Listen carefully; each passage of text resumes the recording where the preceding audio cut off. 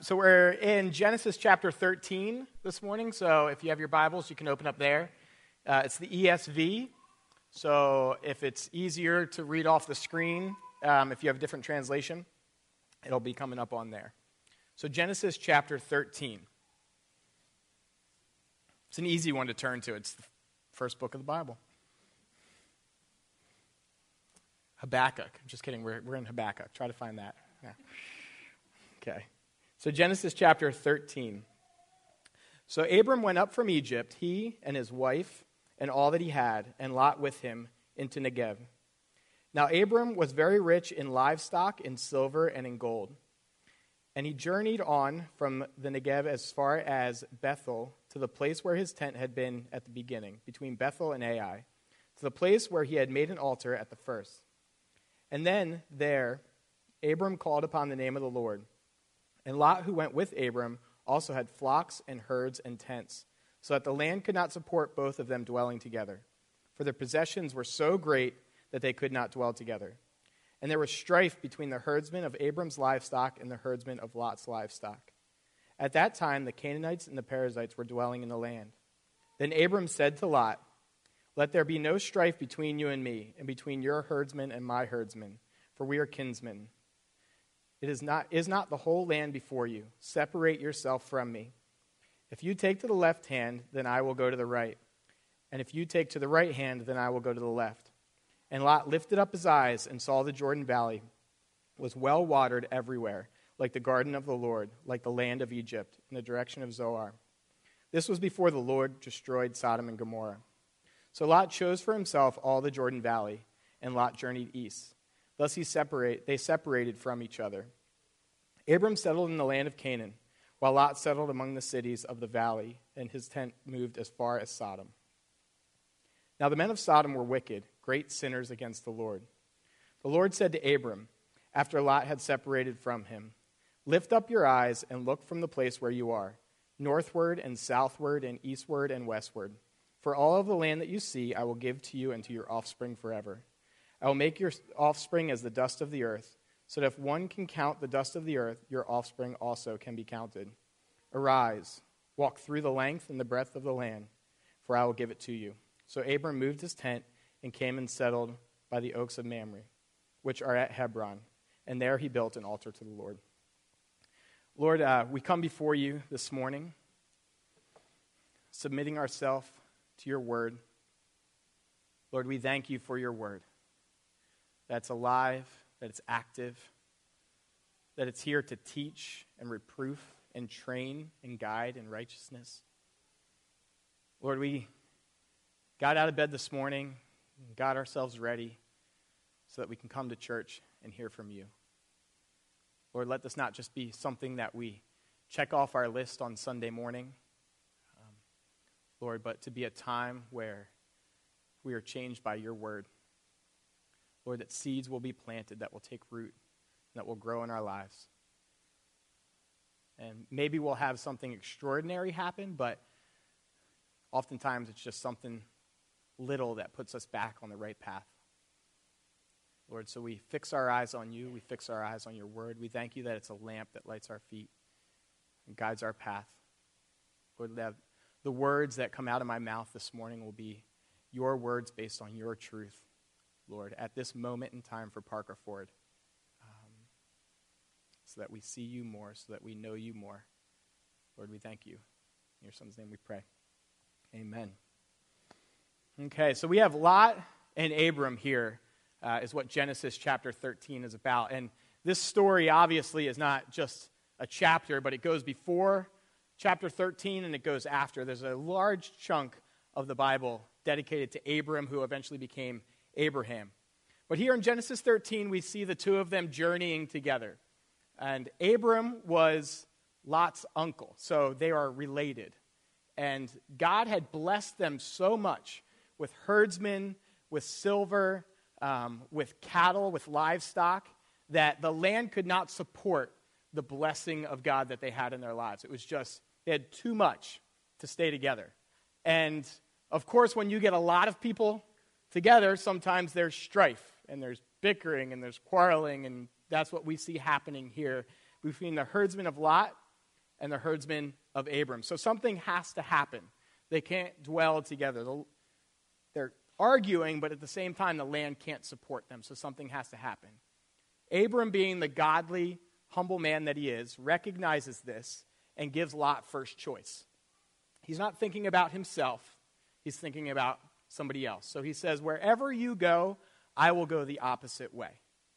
And it seems like from the text that Lot takes no time whatsoever in making a decision. Abram presents him with an opportunity, and immediately it says Lot lifts his eyes. It's like, oh, I got an opportunity. I need to capitalize on this opportunity. I don't want Abram to change his mind.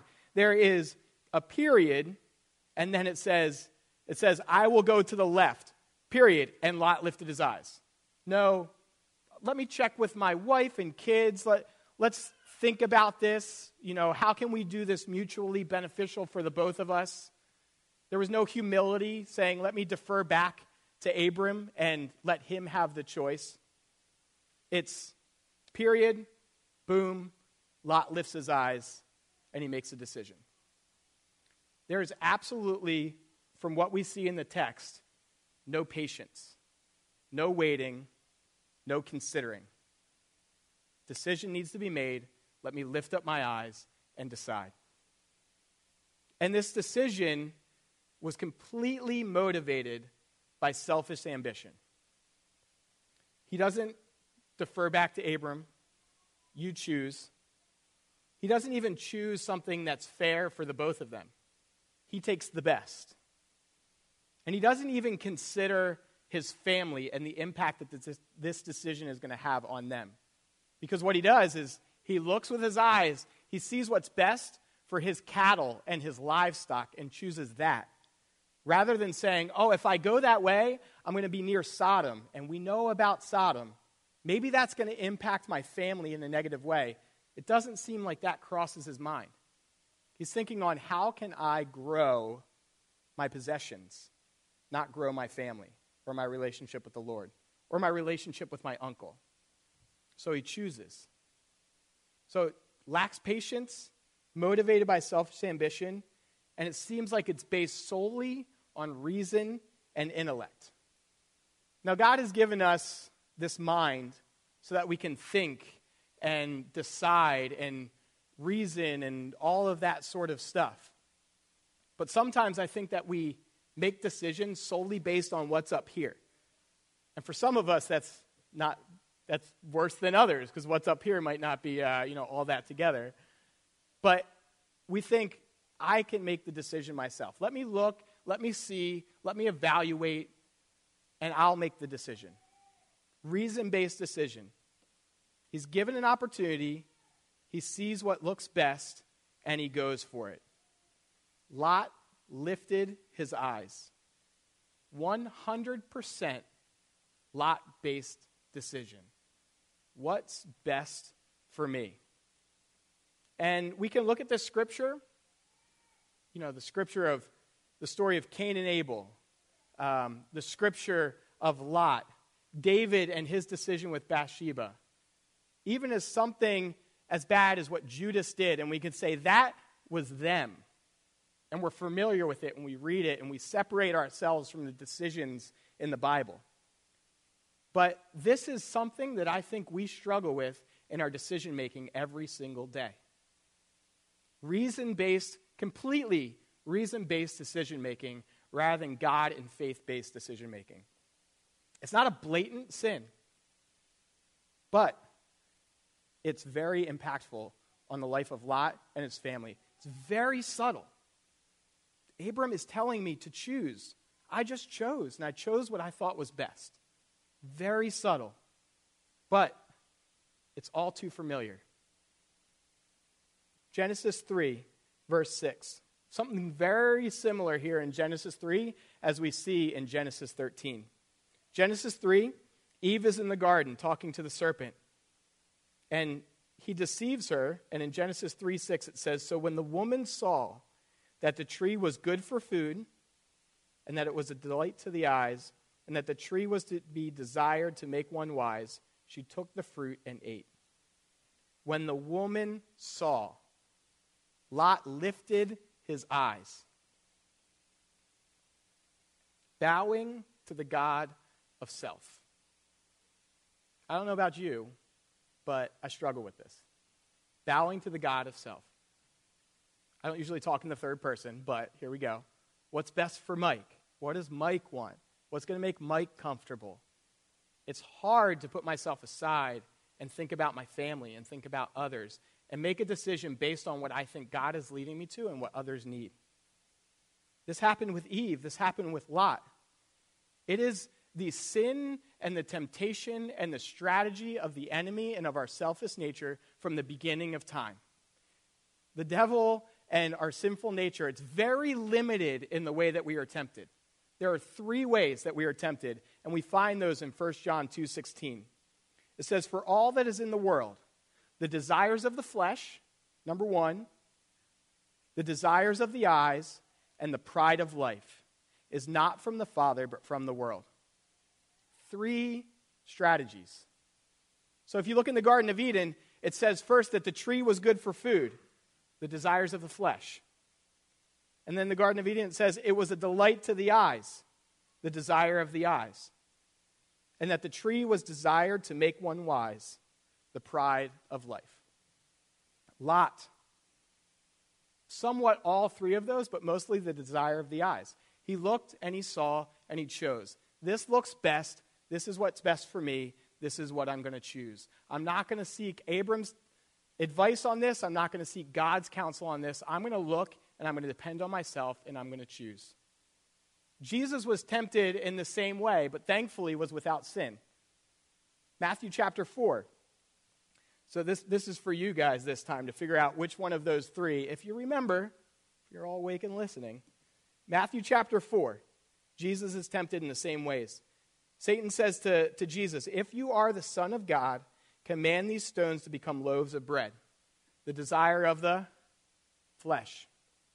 I'm hungry, which we all are, but Jesus says, rebukes him with Scripture. Man does not live on bread alone. Matthew chapter 4, verse 6. "If you are the Son of God, throw yourself down, for it is written, He will command His angels concerning you, and on their hands they will bear you up, lest you strike your foot against a stone." That is the pride of life. I'll pretend I heard that. I think I heard somebody say that. This is one that I struggle with, and I'm sure a lot of us struggle with. The pride of life. Proving yourself. He's saying, Jesus, if you are, prove yourself. For me, I'm a full-time wedding photographer, and sometimes I'm embarrassed to tell people that. Because they always look at me like, oh, that's cute. My uncle's a wedding photographer. My high school friend's a wedding photographer. My sister's a wedding photographer. Her 6-year-old daughter's a wedding photographer. That's cute. So what do you really do? And I want to be like, no, really, look, I actually take decent images. This is my job. I want to prove myself, but I just got to be like, yeah. Or I often get, so how's that going for you? Like, it's going pretty well. God's blessed it. But holding back and saying, I don't have to prove myself in this situation. Hattie, who's sitting back there, is our administrative assistant extraordinaire. And there was one day I was in the backyard and playing with the kids. They were by the swing set. We were throwing the Frisbee around a little bit. And I'm sitting on the blanket with our little 9-month-old Ivy. And Hattie, she comes down and says hi to the kids. And Oliver wants me to throw him the Frisbee. So I pick up the Frisbee and I throw it at Oliver. And it's the worst throw ever. And Hattie, I don't know if you remember this, she goes, looks like your dad's not good at Frisbee or something to that effect. And I wanted to be like, now you're going to find out, Hattie, that I'm awesome at Frisbee. I was a 4-time intramural champion in college, twice a day at Ultimate Frisbee. Twice a day, my roommate and I would go to the Frisbee golf course and play Frisbee golf. I placed in a couple Frisbee golf tournaments. My roommate, though, dropped out of college twice. I think it might have been my fault because I was always like, let's go play Frisbee golf. But I'm pretty good at Frisbee, just so you know. And I just wanted to be like, no, Hattie, I'm awesome at Frisbee. Watch. Like our kids do. Daddy, watch this. Can't I jump so high? I wanted to be like, check this out. And throw it. But I was like, no. The pride of life. Trying to prove myself. So the pride of life, and then Jesus, once again, is tempted. Okay, strategy 1 didn't work. Strategy 2 didn't work. So let me hit him with strategy number 3. Again, the devil took him up to a very high mountain and showed him all the kingdoms of the world and all their glory. And he said to him, all these I will give you if you will fall down and worship me. Look at everything you can have. It'll all be yours. Just bow down and worship me. The lust of the eyes. And he denies him one more time, and Satan leaves him. He did all that he could, and Jesus said, no. This has been what you've been doing since the beginning of time. And many people fall for it on a daily basis, but no. I'm going to choose God. Lot makes a reason-based decision, the lust of his eyes. And Lot slowly leads himself into temptation and into sin. This first decision seems so small and so insignificant, but as you start to follow the story of Lot, it completely destroys his life and the life of his family. Psalm 1:1 says this, blessed is the man who does not walk in the counsel of the wicked, nor stand in the way of sinners, nor sit in the seat of scoffers. Originally, in Genesis 13, we don't see Lot living in Sodom.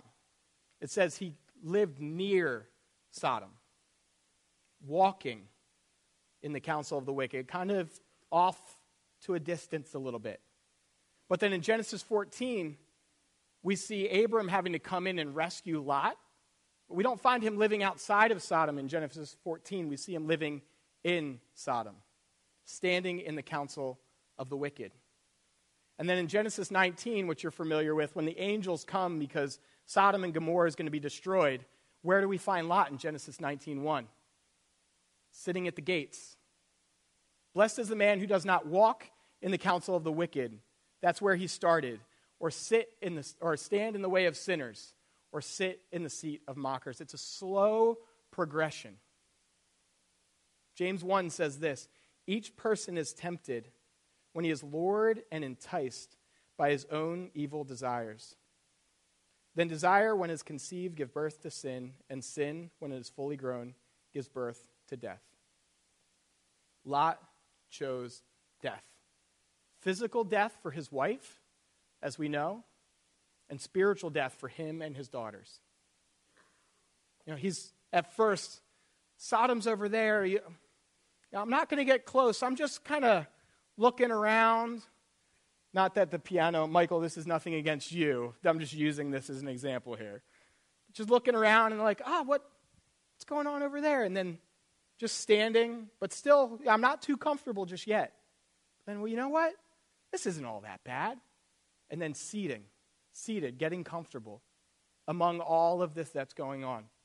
And I've seen this, and these are some extreme examples, but I've seen this in the lives of so many of my friends that I went to high school with. For me, my neighbor's mom smoked cigarettes, and so, mom and dad, cover your ears. So they know some of this. But in second grade, I had my first try of a cigarette. My neighbor and I, he was about 4 years older than me. It's like, hey, let's try it. I was like, cool, let's try it. 8th grade, I started experimenting with pot. In high school, I started experimenting with some harder drugs like pills and things like that. Thankfully, the Lord intervened in my life while I was in college. And to this day, and I've shared this with you before, I think, June 28th of 2001 was the last day I touched any sort of drug. But my friends continued on. A guy that I was a wrestling partner with in high school, really awesome guy, kind guy, was in this same sort of pattern. And about 10 years ago, he had gotten so deep through little choice by little choice by little choice that him and his brother robbed a pharmacy in Downingtown with sawed-off shotguns. Spent eight or so years in prison. Another really good friend of mine was hooked on heroin and was prescribed methadone, and his baby wouldn't sleep, his 2-year-old, so he put methadone in the baby bottle and killed the baby. 20 to 40 years he's living in prison now for that decision. But in middle school, when we're all hanging out together, they never would think, in 15 years, this is going to be me. And that's an extreme example, but we see it in other ways as well. It might not be drug-related. But we make these small decisions based on reason and intellect and selfishness, the lust of the eyes, the lust of the flesh, the pride of life. These little tiny decisions, and they build and they build and they build. And if we're not seeking the counsel of the Lord, all of a sudden we're just completely strayed away from the path. We're like, why would I even consider doing this? But it's little by little by little that we just don't even think anymore. And Lot is impacted, and so is his family. But his family's impacted even more. Because Lot still seems to have some belief in the Lord. But all of these decisions and not seeking after God and not being an example to his family totally destroyed them. In Genesis 19:7, we see these angels coming, and Lot has them in their house, right? And then a mob from Sodom comes and starts banging on the door because they want to come in and do not so good things with the two men that are in Lot's house. So what does Lot do? It's pretty terrible. He says, here's my daughters. They're virgins. Do whatever you want with them. I look at that, I'm like, what? How in the world? But I got to remember that when you just become so desensitized that you make decisions like that. Now, that's way far gone, hopefully, than any of us will ever get to. But that's what happens. Like my friends, what in the world would possess them to go in and rob a pharmacy? When you see some of this stuff, you're like, what were they thinking? Well, they're just so desensitized that they make these decisions without realizing what they're doing. Genesis 16:26, Lot's wife is just so consumed by Sodom and the life in Sodom that she turns into a pillar of salt. His decisions destroyed his wife. And then his daughters growing up, they're seeing Lot just make all of these terrible decisions. So what do when their mom dies? They get their dad drunk to keep the family line going, and they sleep with him. You look at it and you're like, oh, never. But hopefully never. But we're not so far off. I believe it was Spurgeon that said, if not for grace, so would I. If it's not for the grace of God, we would be just as messed up. That's why we need to keep our eyes focused on Jesus, focused on the straight path. Because our decisions impact our future and the future of our kids. He sacrificed his kids for his own selfish ambition. We make choices based on reason and intellect, based on what we want, based on what we need to get done. One of my greatest struggles, and I never thought this would be a struggle, is working too hard. Mom and Dad, you would never think that when I was growing up. I love to sleep, I love to snack, and watch TV. But having my own business now and things like that, I just struggle with just always wanting to get stuff done, always wanting to do more. And 3.5 years ago, I was a youth pastor at Calvary Fellowship Church in Downingtown. I was a youth pastor there for 5 years. My last year at Calvary in 2012, I was working full-time. I had 37 weddings to photograph that year. And on top of that, I was probably doing 20 or something family shoots. And then I was going to meet people to try to book these weddings. So I was driving to Philadelphia and King of Prussia and Exton to sit down and meet with these people. And then I'm trying to keep up with youth events. Sunday morning and Wednesday night, we had a program. I had to be there Thursday through Friday. Saturday, my day off, I would shoot weddings. Monday, I would edit. The nights, I would edit. I was just working. And over time, we realized I was sacrificing my wife for the sake of work. And a decision needed to be made. We were living up in Pottstown. We had 2 young kids. I was driving a half hour to church, all over the place to try and do ministry, all over the place to shoot weddings, and I was leaving my wife at home.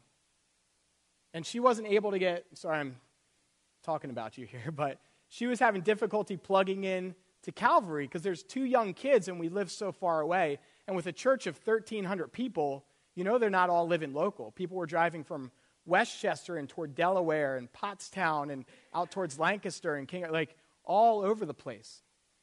And I would preach probably 4 or 5 times a year in front of the church. And so the church was very familiar with me, and Carrie just became Mike's wife. And people would ask, well, why isn't she like other pastors' wives and things? Why isn't she involved in the high school ministry? She should support her husband. Why doesn't she support her husband? So she started to feel judged. And we just evaluated the situation and said, you know what? She's being sacrificed because of my work schedule. Something needs to change. And so in 2011, we made a change and said, in 1 year, I gave my boss 1 year's notice, and they accepted it, so that was pretty sweet. But we decided we need to make this change. This is what's best for our family. And people ask me, do I regret the change? And there's not one day that goes by that I regret the change that we made, because it was what we needed for our family. And it was a step of faith, because we found out after we made the transition that it's hard as a wedding photographer to make it through the winter, because not a lot of people get married. So January, I have 0 weddings. Back then, I had 0 weddings, yet I still have to pay the mortgage, the electric. I no longer have health insurance. I don't have a housing allowance. All of these things that we depended on a steady paycheck. And we're like, well, we know we need to make this decision, but we were going to get through that winter, and it was going to be a huge struggle. But we made the decision anyway. God blessed it by providing me with a job at QVC. Any QVC fans in here? You can admit it. It's all right. They make $12 million a day, so people are watching. I got a job as a guest host, and I would go on air for 7-8 minutes and get $450 a pop. This plopped on my lap. I stopped Calvary in June. July, I got a phone call asking if I wanted this job. August, I started. We were in pretty desperate times for how much we needed to get through the winter. QVC made up almost to the exact number what we needed to get through the winter. God provided. Even something as small as yesterday, Matt Willauer, who we know and love, is moving to Alabama. Pretty sad. And we right now are in the middle of a huge house project, and we need to grout probably like 35 feet worth of brick wall by tonight. And yesterday morning, Matt was moving, and he needed help, but we needed to grout. But I thought to myself, you know what? One of my best friends is moving, and he needs help. Let me just give him a little bit of time. So I gave him an hour and a half in the morning. Little you know, I was supposed to have a wedding meeting at noon yesterday that got canceled. I gave Matt an hour and a half in the morning. I got an hour and a half back in the afternoon. God was like, you sacrificed for your friend, now I'm going to bless you back. That's the way that he works. When we make faith-based decisions, God answers. So Lot lifted his eyes. He made the choice. He used his own reason and intellect, his own strength, made his own choices. He was self-dependent. We fall into this. At least I do. Usually I'm just preaching to myself, but hopefully you're all in this as well. We make reason-based decisions based on what we need, what we want, what feels good, what's comfortable. But God is calling us to a different type of living. Proverbs 3, verses 5 and 6. We know this very familiar verse. Trust in the Lord with all your heart and lean not on your own understanding. In all your ways submit to him, and he will make your paths straight. 2 Corinthians 5:7, for we live by faith, not by sight. Hebrews 11:1, now faith is confidence in what we hope for and assurance of what we do not see. So in contrast to Lot, we see Abram waiting patiently on the Lord. And then we find in Genesis 13, it says, the Lord lifted Abram's eyes. He just waited, and the Lord answered. So Psalm 1 starts off with Blessed is the man who does not. But then it goes on to say, but his delight is in the law of the Lord. And on his law he meditates day and night. He is like a tree planted by streams of water that yields its fruit in season, and its leaf does not wither. In all that he does, he prospers. Living by faith brings prosperity. Now, I'm not talking prosperity gospel here. I'm saying prosperity in a spiritual sense. And mainly, and Tim says it all the time, the main thing that happens when we sin is we sacrifice our family. But when we choose God, we're like a tree planted by streams of water, which yields its fruit in season and whose leaf does not wither. Just trusting God that what I think is best is not always best. His ways are not my ways. Let me trust in him. Let me be diligent in prayer, patient before God, listening to his voice, as well as living by the word of God. Most often, the word of God is all that we need. Sometimes we can't see God. Sometimes we can't hear God. Sometimes we don't have clear direction, but we need to lean on the truth of God's word. It says that statistically we make 35,000 decisions a day. So if I'm always just like, oh, should I drink this? Should I not? Let me pray about it. We'd never get anything done. Should I put my hands in my pocket while I preach? Should I take one out? Should I do this? What, should I do this? What looks bad? So some of the decisions, are kind of meaningless decisions. But then the other ones are just little decisions each day. Like the decision that Lot had. Just little decisions that build one on top of another. Psalm 119:11 says, I have stored your word in my heart that I might not sin against you. I don't know if you're like me, but oftentimes I don't hear God clearly. I don't see God clearly. Prayer takes time and patience. Well, what do I do in the meantime? For the little minute-by-minute, day-by-day decisions. We see God work, don't get me wrong, in miraculous and big and life-changing ways. But that's this much of our life. What about the rest? And for that, we have been given the Word of God to lean on. The Bible says that out of the overflow of the heart, the mouth speaks. If there is good stored up in our heart, good will come out. If there's evil stored up in our heart, evil will come out. What are we putting in our heart? Psalm 119:11 says, I've stored your word in my heart that I might not sin against you. Psalm 1 says, you meditate on the law of the Lord day and night. Saturating ourselves in the Word of God. When I first became a Christian, all I wanted to do was memorize Scripture. I had a little thing that I would keep in my pocket that I bought at the Mustard Seed when that was still around, and there were little index cards, and each day I'd memorize a new verse. And as I went throughout my day, I didn't oftentimes have to pray about a decision to be made because God would bring Scripture to my mind. And I'd be like, you know what? This is what I need to do based on the Word of God. With God's Word written in our heart, we can make the right choices. So when I'm interacting with people, I know that God's Word says be compassionate, be hospitable. We had a friend that we've been befriending recently that shows up unannounced. And Carrie and I are not completely show up unannounced people, but please do. I'm not saying don't show up and say hi, but she just shows up. And it's been a blessing. We want to be, it's something we struggle with, so we want to be more hospitable. Come over unplanned, and we sit and we talk and we put aside, because God's word says be hospitable. So when I'm interacting with people, live in harmony. It says have your conversation be seasoned with salt. Speak as if speaking the very words of God. This one I struggle with. Be slow to speak and quick to listen. Don't judge, but have compassion. Bless those who persecute you. Forgive 70 times 7. Don't harbor envy and bitterness. There's so much in the Word of God that we need to put in our hearts so when we're interacting with people, we know what to do. And those things will come up. And if we feel like we need to get this done and somebody shows up unexpected, we need to say, you know what? God, you've done this. Let me be hospitable. let me make them feel like I want them to be here.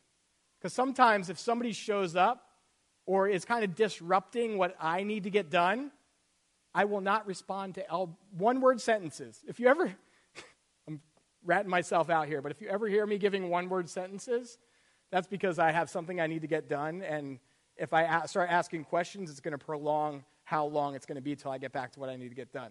So I'm like, yep, okay, great. Well, I got to go, yep, okay, great. Well, it's good, yep, okay, great. On and on and on. But God is saying, no, give time. Nobody on their deathbed says, I wish I could have worked more. You've heard that before. Be hospitable, show compassion, listen. When I need to make a decision, God's word says, do nothing out of selfish ambition. God's word says, be still and know that I am God. God's word says, do not be anxious or worry about tomorrow. Seek the Lord in prayer, but also just lean on the things that we already know. When I'm at work, God's word says, work unto the Lord, not men. God's word says, don't be idle. His word says, do honest work with your hands. When I'm faced with temptation, God's word says, no temptation has seized you except that which is common to man.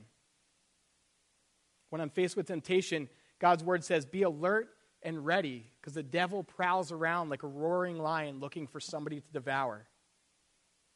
His word says, resist the devil and he will flee from you. We have this all at our fingertips, and it needs to be saturated in our heart and in our mind so that when these things come up in life and we don't have time to make a decision, we have the word of God just flowing out of us. God's word says, care for the widow, feed the poor, give with a joyful heart, be kind, don't love money, trust, hope, persevere. If God never spoke to us with anything other than his word, I think we'd still be all right. Because there's so much there. Pretty much, again, I'm not dismissing prayer, and I'm not dismissing patience on God and waiting on God. I'm just saying he's provided us with his word, his spoken word. And when we're saturated by it, and we memorize it, and we know it, our life starts to take his path. But when we're distant, and we distance ourselves a little more, one day goes by, and I'm guilty of this. One day goes by. Oh, it's okay. Another day goes by. Another day goes by, and I'm all of a sudden becoming dulled to the word of God and its direction in my life. When the Israelites were given manna from heaven, the Lord specifically said, do not store it up. Each day go out and gather. Each day get your daily bread. But some disobeyed that and they stored it up and it got maggots, right, the next day. And they were like, okay, I will go daily and get my bread. Same thing with the word of God. Daily. Saturating ourselves, meditating on it, dwelling on it. So the paths of their lives, Abraham and Lot, were determined by where they placed their confidence. And I want to challenge us this morning, where do we place our confidence? Too often, and I'm not trying to beat myself up because I think I do make a lot of faith-based decisions, and I see God blessing it. But so often, I'm making reason-based decisions. I'm sacrificing my relationship with God. I'm sacrificing my family. I'm sacrificing those around me. I had to get stuff done 2 nights ago, I think it was, and I had a short amount of time to do it. And Abby and Oliver come up, and they're like, Dad, we're trying to build a fort downstairs, but it's not as good as you do it. Can you come and help? In my mind, I'm like, I got something to do, but I'll help a little bit. So I just grabbed a mop, and I tried to prop the mop up in the center of the blankets to create a little tent and then be on my way. Well, that didn't work. So I spent a good half hour tying blankets to the drop ceiling of the basement, and I put a little disco ball in the center so they could have a little party. And I come up. I may have partied a little bit too, okay. Then I come upstairs, and Carrie goes, you're a good dad. Because I oftentimes will just say, you know what? I need to get this done, and then I'll have time. I need to get this done, then I'll have time. But the time never comes because there's always something to get done. So to say, you know what? I got this little 5-year-old and I got this little 3-year-old wanting me to build them a tent. And while I'm down there, Abby's like, you're the best daddy. She knows what works for me. Words of affirmation. You're the best daddy. You build the best forts. This is awesome. And I don't even remember what I needed to get done. It was something, but it got done. I think grouting the wall, because that's all we're trying to get done. But am I going to worry about the things I got to get done and sacrifice my kids? Or am I going to say, you know what, I'm going to give them time, and then I believe God will bless the other time that I have. So Lot lifted his eyes and placed his confidence in himself. The Lord lifted Abram's eyes, and Abram put his confidence in the Lord. Lot lifted his eyes, and it destroyed his family. The Lord lifted Abram's eyes, and generation upon generation was blessed. Lot lifted his eyes and made a reason-based decision. The Lord lifted Abram's eyes, and Abram made a faith-based decision.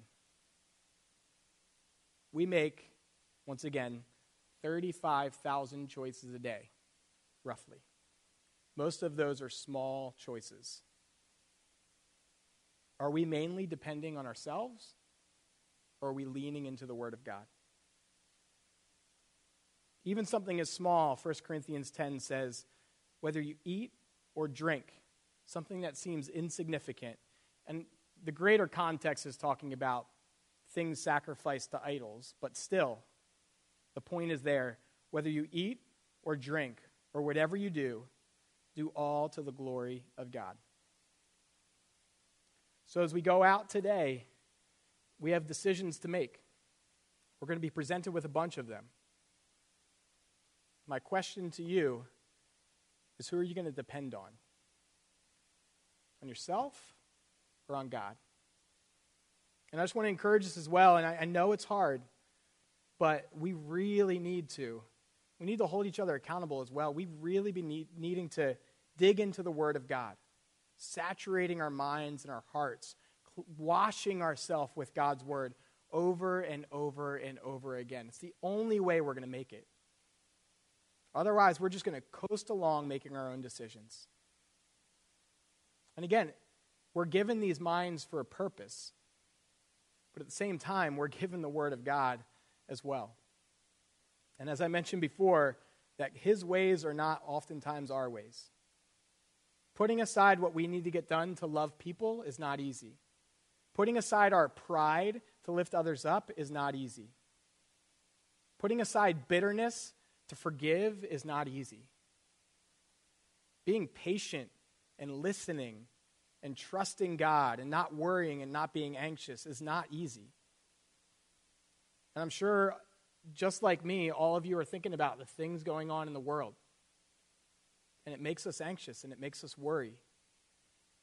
You know, could what happened in France happen here? Yeah. But you know what? We trust in a great and powerful God. The world is chaotic, but God explicitly says multiple times, don't be anxious, don't worry. You look at Jesus and the disciples, every single one of them, except for John, was crucified or sacrificed for their faith, martyred for their faith. But you know what? They followed him anyway.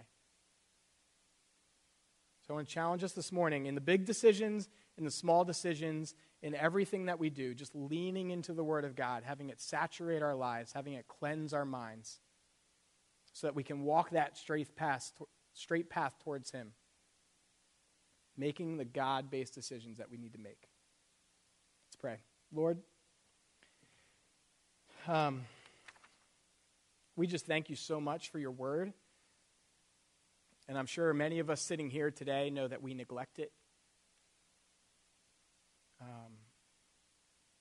Lord, but you call us over and over and over again to dwell on your Word, to meditate on your Word, to plant your Word in our minds and in our hearts.